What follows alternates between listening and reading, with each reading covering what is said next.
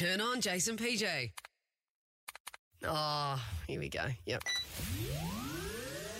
The Jason PJ Podcast. We're waking up to a few more hotspots announced around Melbourne we need to be aware of because of COVID outbreaks, Sash. Yeah, so because case numbers are so low at the moment, they're able to keep an eye on those things better than when, we were in the 700s and stuff. Right. So the Werribee and Sunbury train lines had an infected person travel on them, and also Shearwater Park in Werribee as well.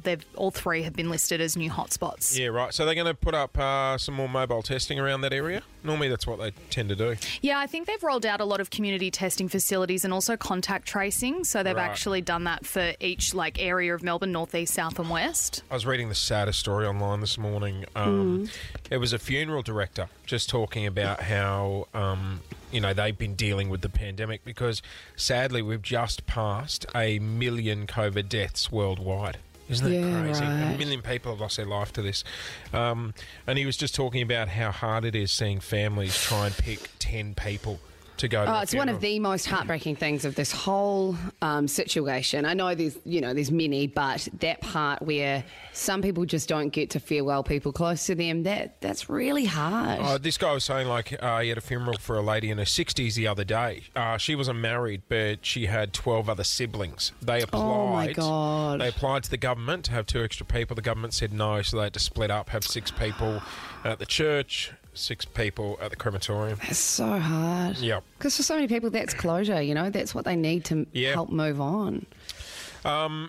So at the start of the week, because numbers are low now, which is great.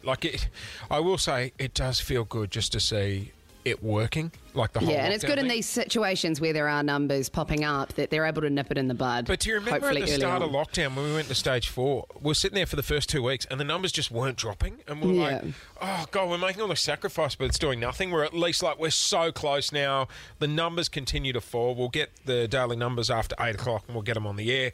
But Dan is slowly opening up and starting to ease restrictions.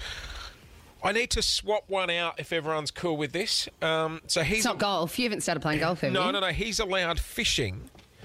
My 4-year-old is addicted to fishing, so every single day now, I kid you not, every day when I arrive home, he's standing there with a fishing rod. You were complaining that he couldn't go, so you should just be happy. Happy that Huddy is happy.